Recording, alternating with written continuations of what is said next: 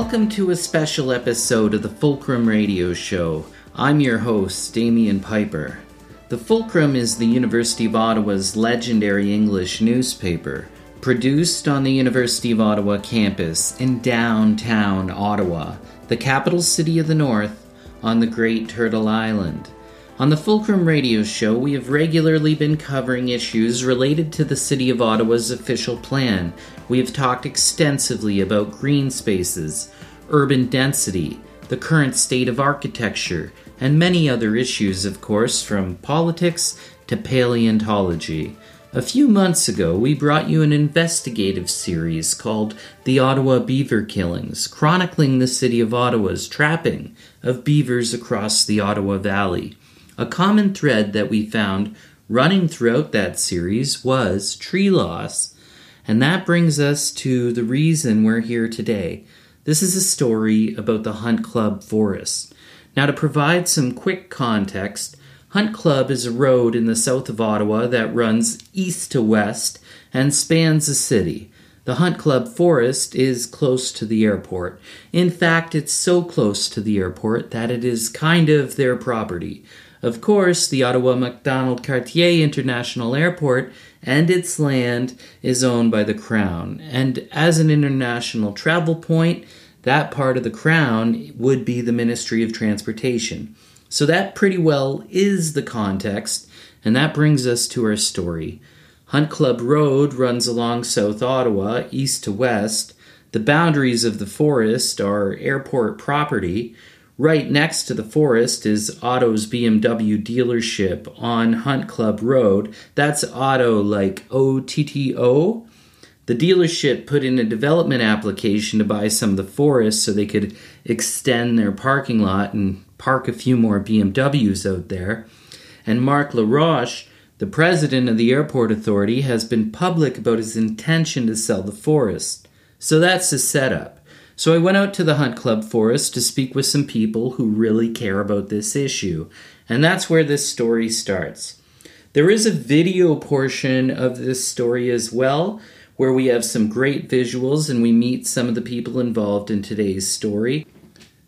The special thank you to a cross-institutional project between the Fulcrum from the University of Ottawa and Algonquin College's television broadcasting program. So let's head out to the Hunt Club Forest where this story begins. Where are we right now? This is what we call the Hunt Club Forest. This is a predominantly or initially a red pine plantation from approximately 60 years ago, which has been used by our neighborhood as our community park, unofficially. It's federal government land, it's owned by the people of Canada, and for generations, literally, kids have been playing in here, dogs have been walked in here, people ride their bikes in here, or just go for a walk or do some bird feature watching.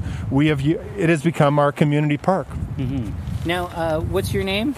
My name is Mike Vorobej. Mike Vorobej? Yes. And what's your name? Jennifer Dey. Jennifer Dey. And how long have either of you been coming to this park?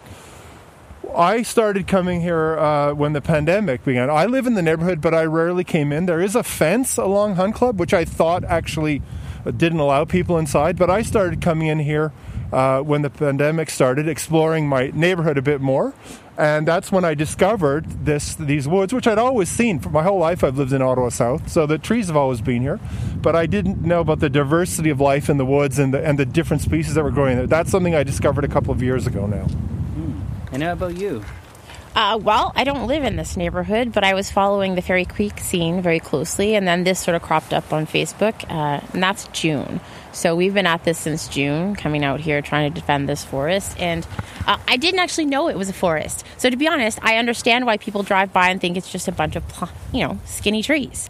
But it isn't. You walk in there and it's quite magical, and just after really examining it, you see that there's a lot more richness to it. And you know what? Trees alone, doesn't matter if they're skinny or fat, are well worth something. They're cleaning the air. The airport's right behind this, dumping constant pollution.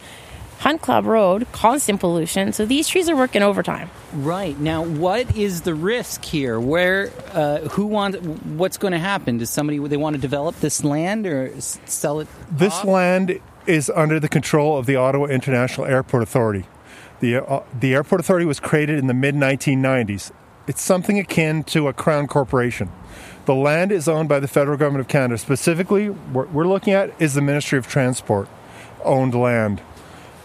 When the Ottawa International Airport Authority was created, they were given a mandate. They were given, quote-unquote, surplus land along Hunt Club Road, along the Airport Parkway, along Uplands Drive. They were given this land as a second source of revenue. But the only way for them to get revenue from it is by destroying the forest, cutting down the trees, and developing it. As you see this large print shop behind us, this was once part of the forest, and this is on a long-term lease with the Airport Authority. Our primary and basic view is that 1990s mandate for the Airport Authority is out of date. It's not in keeping with climate change targets, climate change policies of reforestation, of protecting forest canopies, both in the wilderness areas of Canada as well as the urban forests. It's totally out of sync with the times. Our view is the Minister, Omar Al-Gabra, and the Cabinet need to review this mandate for our airport land, this forest, but also all the other forests. We have much more mature forests as well along the Airport Parkway, and they're all at risk. If you go on the airport's website, you'll see all kinds of mock-ups of potential commercial development. I would remind people, for example, that the EY Centre right now, that was a forest. That big building and that massive parking lot just a few years ago was a forest. Habitat to the animals that populate the area, cleaning the air. All of this land is up for grabs if that mandate is not changed. Who's the city councillor here? City councillor, we're actually bordering two wards. So Riley Brockington is the councillor, and then Diane Deeds is the councillor on the other side of the woods. So it's really a shared interest because we have communities on both sides of Hunt Club Road, south and north side. We're all fighting together. We have all been fighting together since last June to keep these forests down because we're the primary users of these woods for recreational purposes. Have you seen any support from any of the councillors? Riley Brockington and Diane Deans, particularly Riley Brockington, has been extremely supportive. He's done everything he possibly can at the council level. He has a motion going to council very soon. We can discuss that later, but that's for the municipal land to protect the land. But we have to remind ourselves, this is federal land. And on the federal level, we have to say, David McGuinty, the MP for Ottawa South, has not returned a single piece of correspondence since the election, not even acknowledged it. We haven't had a phone conversation. He refuses to even meet with us. We have 20,000 signatures on our petition. We have clear community support. We're out here 6 days a week. The community is behind us, constantly thanking us for what we're doing in terms of protecting these woods. We need federal engagement. MP McGuinty should be spearheading the path to Omar Al-Gabra and the other cabinet ministers that need to make the decision on the future of this airport land because it's federal land. But we're very glad that Riley Brockington at the municipal level continues to do everything he can do on this file. Okay, cool. Well, let's go in the floor. This is Zoe and Carolyn. Hi, I'm Damien. Hi, Carolyn. Yeah, are you okay if I record? Yeah, I'm fine with that. Can I just get your name? My name is Carolyn Ewers. And your name? Zoe Pomainville. Zoe Pomainville. And how long have you been coming to the forest? So I've been coming to the forest. I've lived here for about 6 years. So over that time, I've been coming to the forest. And yourself? I've lived around the street from this forest for about a year, and I've been out here with them for 9 months, 8 months. You have to understand everything on the front end. Again, you'll see these pine trees right here. Mm-hmm. So this is all part of the Airport Authority's land, quote unquote. Everything up here is up for development. You go farther down, it's just deciduous trees. That's DND.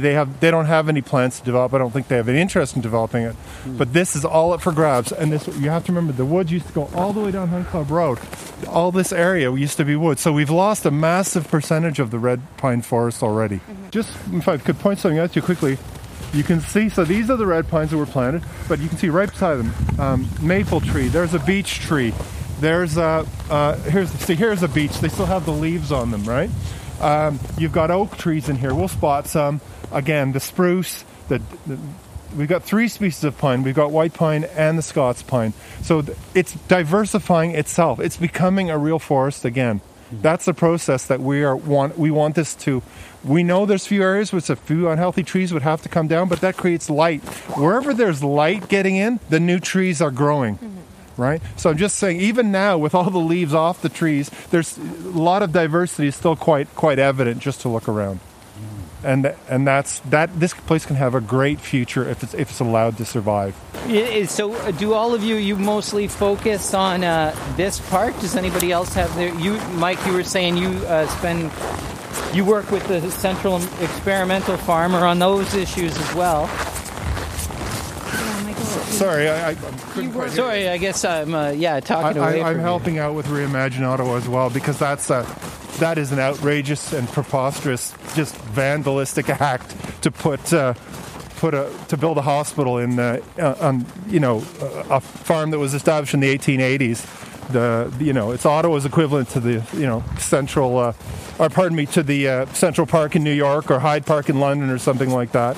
And there are many old trees in there and beautiful open green spaces. It's the same kind of short-term thinking.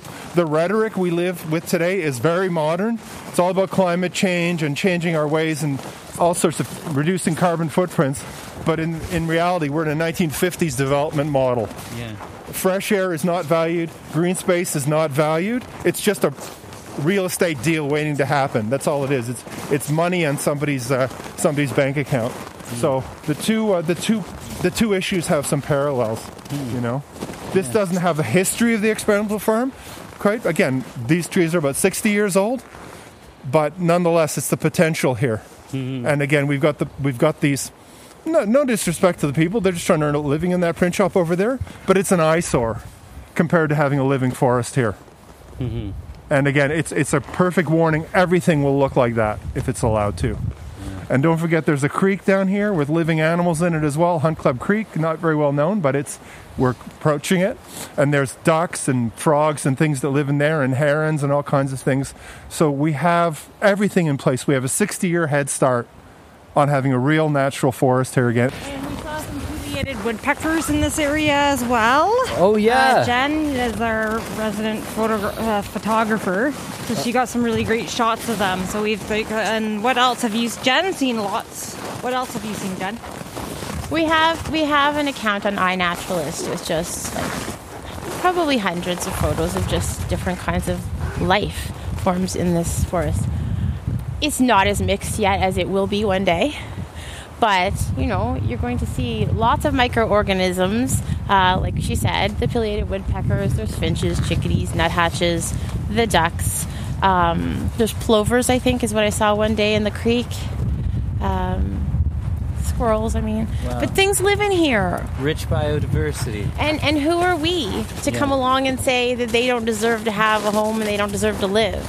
I just constantly imagine what it must feel like to be a creature, and along come all these great big bulldozers, and they just basically decimate your home and rip up whatever's under the ground. And we're very short-sighted, thinking that it's all about the dollar signs, and especially in these times when in 2019 the city and the country declared climate emergencies.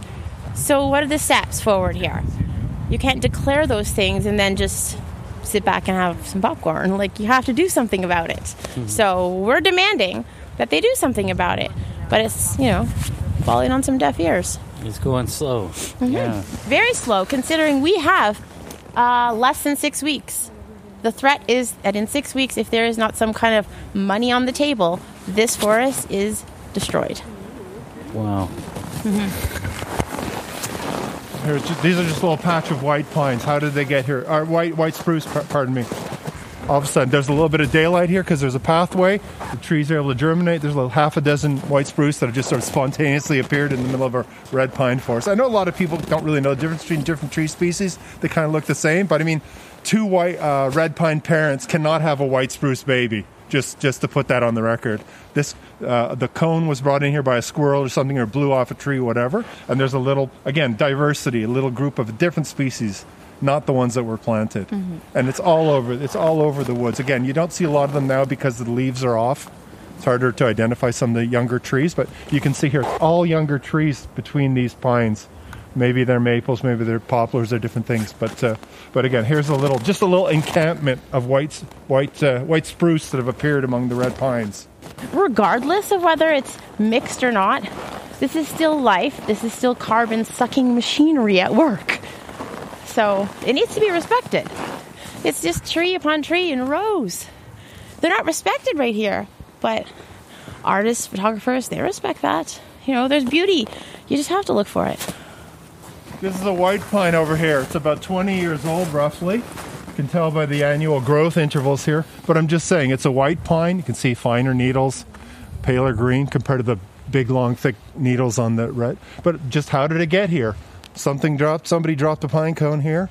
And as I say, it's about 20 years old. It's established here by itself. The forest, another example, just the diverse life that's coming in here, recolonizing land. Of course, this would have been an old-growth forest before the settlers came here. Once upon a time, everything was an old-growth forest. I imagine this was a farm for a period of time. It's had all kinds of uses, perhaps associated with the airport. But once you leave the trees alone, remember, these were just scrawny little 6-inch seedlings, these pines here, when they were planted, right? But you just walk away from them for 60 years, and then you come back to this. Bigger trees from the ones that you planted, of course, but all these other species have found a home because the needles that fall off the pine trees year after year, they've enriched the soil. This is very sandy, very poor quality soil. That's why they plant the red pine, because it can grow in poor soil. But all those years of deposits into the forest floor they've made the soil richer enough for other species to now come in. And as I say, this wasn't planted by anybody. No one would have planted a white pine 1.5 feet from a red pine. It was just the seed just got dropped there somehow. But it's doing just fine. This tree, if it's left alone, can grow to be 150 feet tall someday. It's the white pine's the biggest species in this part of the world, in this part of Ontario. Again, but it has to be left alone, not just bulldozed over. Right, and what would you say the state of the health of the red pines is right now? They're not ready to come down, right? We've had 2 foresters in here. We had a federal Ministry of Natural Resources forester come in here.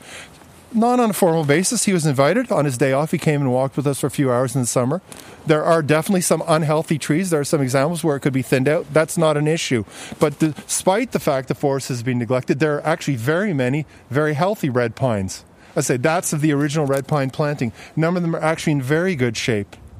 But despite the fact that the forest was never managed as a forest, it's basically been left to its own devices for all these years. My point is that we have the potential here. We have the head start here for the future. And in many cases, nature is doing the job for us. And you will see a few unhealthy red pines here or there. That we recognize that. We're not claiming this place is perfect, but the potential is there. 1 or 2 places get thinned out. You plant a few different species on the floor. Then you've got more diversity. And again, they also need the sunlight. We're by a pathway here. That's why these other young trees are able to grow here, because there's a little break in the forest canopy. They can germinate as seeds and start getting a foothold and start growing.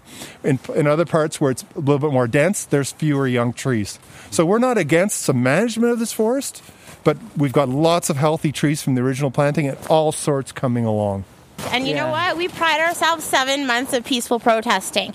Michael and Carolyn are out here every day except for Sunday. And then, and then there's a core group of us that come out 2-3 times a week, but they're here every day. Mm-hmm. You come every day? 6 days a week. Yeah. I'm out here. We take Sunday off. We take 1 day off a week. Why do you come every day? Well, I come for the environment. I come for myself. I love forests. I've always enjoyed camping, and I love having trees and forests in the city, and I think they're very important. I'm a mother of a 6-year-old boy who's very rambunctious, and he needs to be out. He needs to be among trees. Trees are healing. They help us. They help with our mental health. They allow us to breathe, and in cities, green spaces are very important. And our government just declared a climate emergency, but then they're cutting down all our green spaces, putting our lives at risk. So that's why I'm here every day. I feel very passionate about this, and everybody in our group is very passionate. So it's a great group of people to work with. So how do you feel that the response has been like from authority figures or representatives? So it hasn't been great as well. The airport authority, it's been horrible, and we're just seen as nuisances. So I don't even think he's taking us seriously when we talk about it's good for our community and the environment. I think they're just looking at the bottom dollar. They're looking at the money that they're going to make.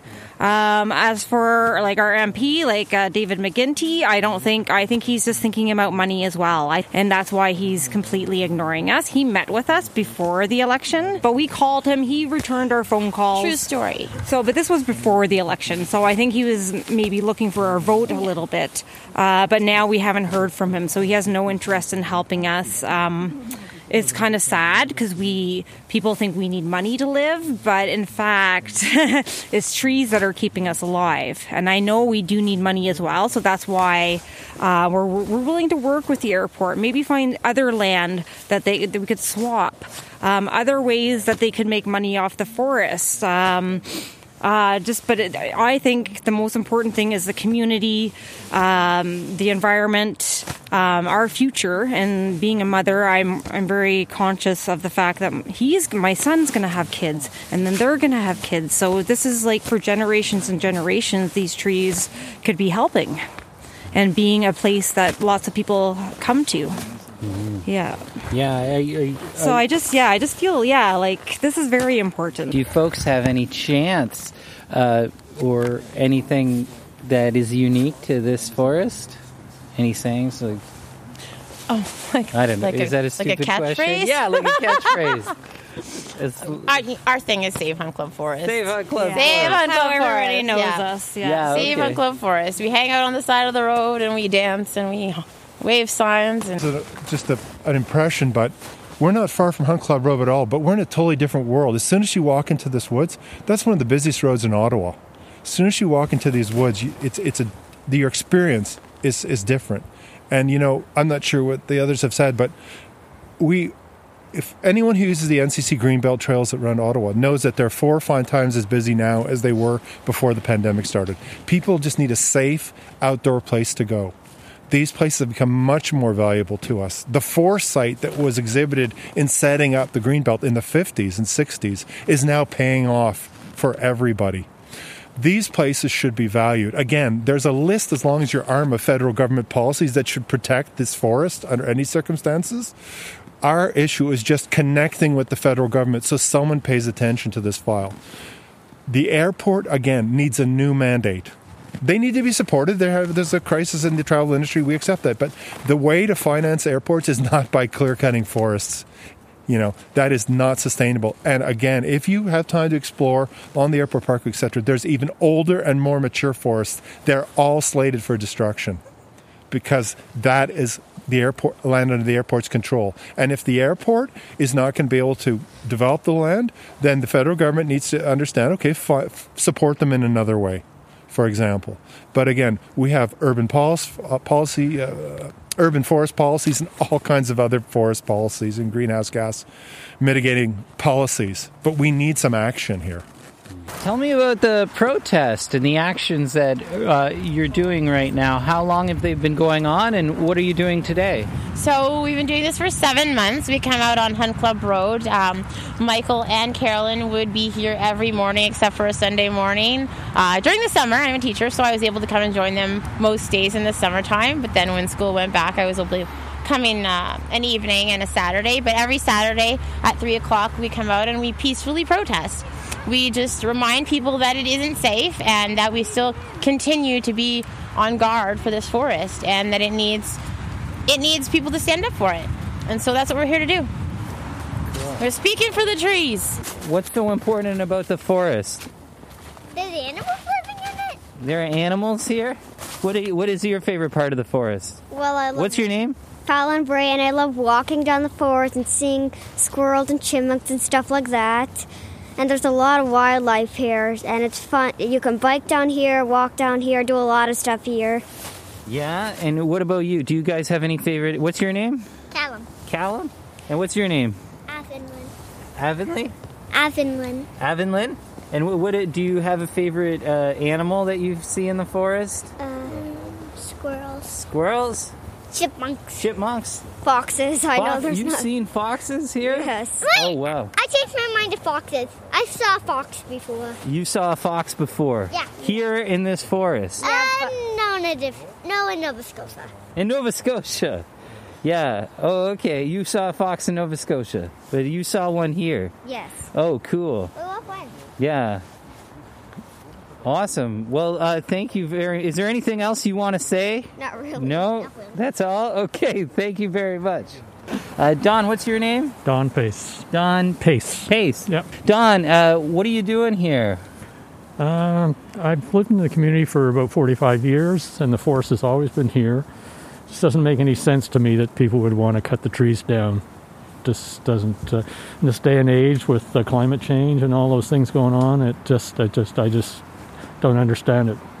So I got involved because I don't agree with what these guys were planning to do. So doesn't make any sense. Doesn't make any sense to me at all. Just for revenue purposes. When are they going to understand there's a crisis? So, Carolyn, what would you like to have everybody know about this forest? I would like people to know that forests are important, very important for people's mental health. And I think it's also important that forests be in people's communities, close to where people are living. So everybody in that community has access to a forest instead of having to drive, because people might not have transportation. And I don't think people realize how good forests are for your mental health. When you go into a forest and just take a deep breath, being in there can do wonders for stress. It could even maybe lessen or eliminate the need for medication. And especially during COVID, there's been a lot of people having mental health issues. So having forests around has helped a lot of people. Thank you. And to add to that, I think that, as Carolyn was saying, it's an equity issue. If you start taking away forests in urban neighborhoods, then you're making that an equity issue. I mean, people with means can drive anywhere and get to wooded areas at any time. Children who live in these neighborhoods don't always have access, and so they should have access. So that's something to be thought about when politicians are talking about these major issues. Memories are being made in this forest every day, and we need to keep that going. We need to protect these trees. We need to save Hunt Club Forest. Awesome. Thank you very much for taking the time to speak with me. Thank you. We appreciate you coming. Yeah, no, it's been my pleasure. I hope you found some magic in the forest today. Absolutely. I think you got enough first words with me, so... Yeah. Give me any last words? Any last words? I would urge anybody listening to this broadcast to get in touch with their MP. This is federal government land. Doesn't matter if you live in Ottawa South or any other riding. This is the airport authority. Their operations are on federal land. We own it, and we have a right to have a say in its future. Let's stop making the same dumb mistakes. Let's stop cutting down forests. It's not sustainable for airports to be relying on clearing forests as their core part of their financial strategy going forward. This needs to end. Thank you, Mike. You're very welcome. Thank you. Club Forest, join us in this fight. Or you could be a forest near you, so you need to stand up and say something, because this is cropping up more than you think. Talk to your neighbors. You're going to find out that there's little pieces of land in every neighborhood in Ottawa and Canada, Fairy Creek, that are at risk. And the politicians are not listening. And the only way they're going to listen is if we stand up and say it loud and proud. So it's time. Awesome. Thank you very much. Thank you. Thank you.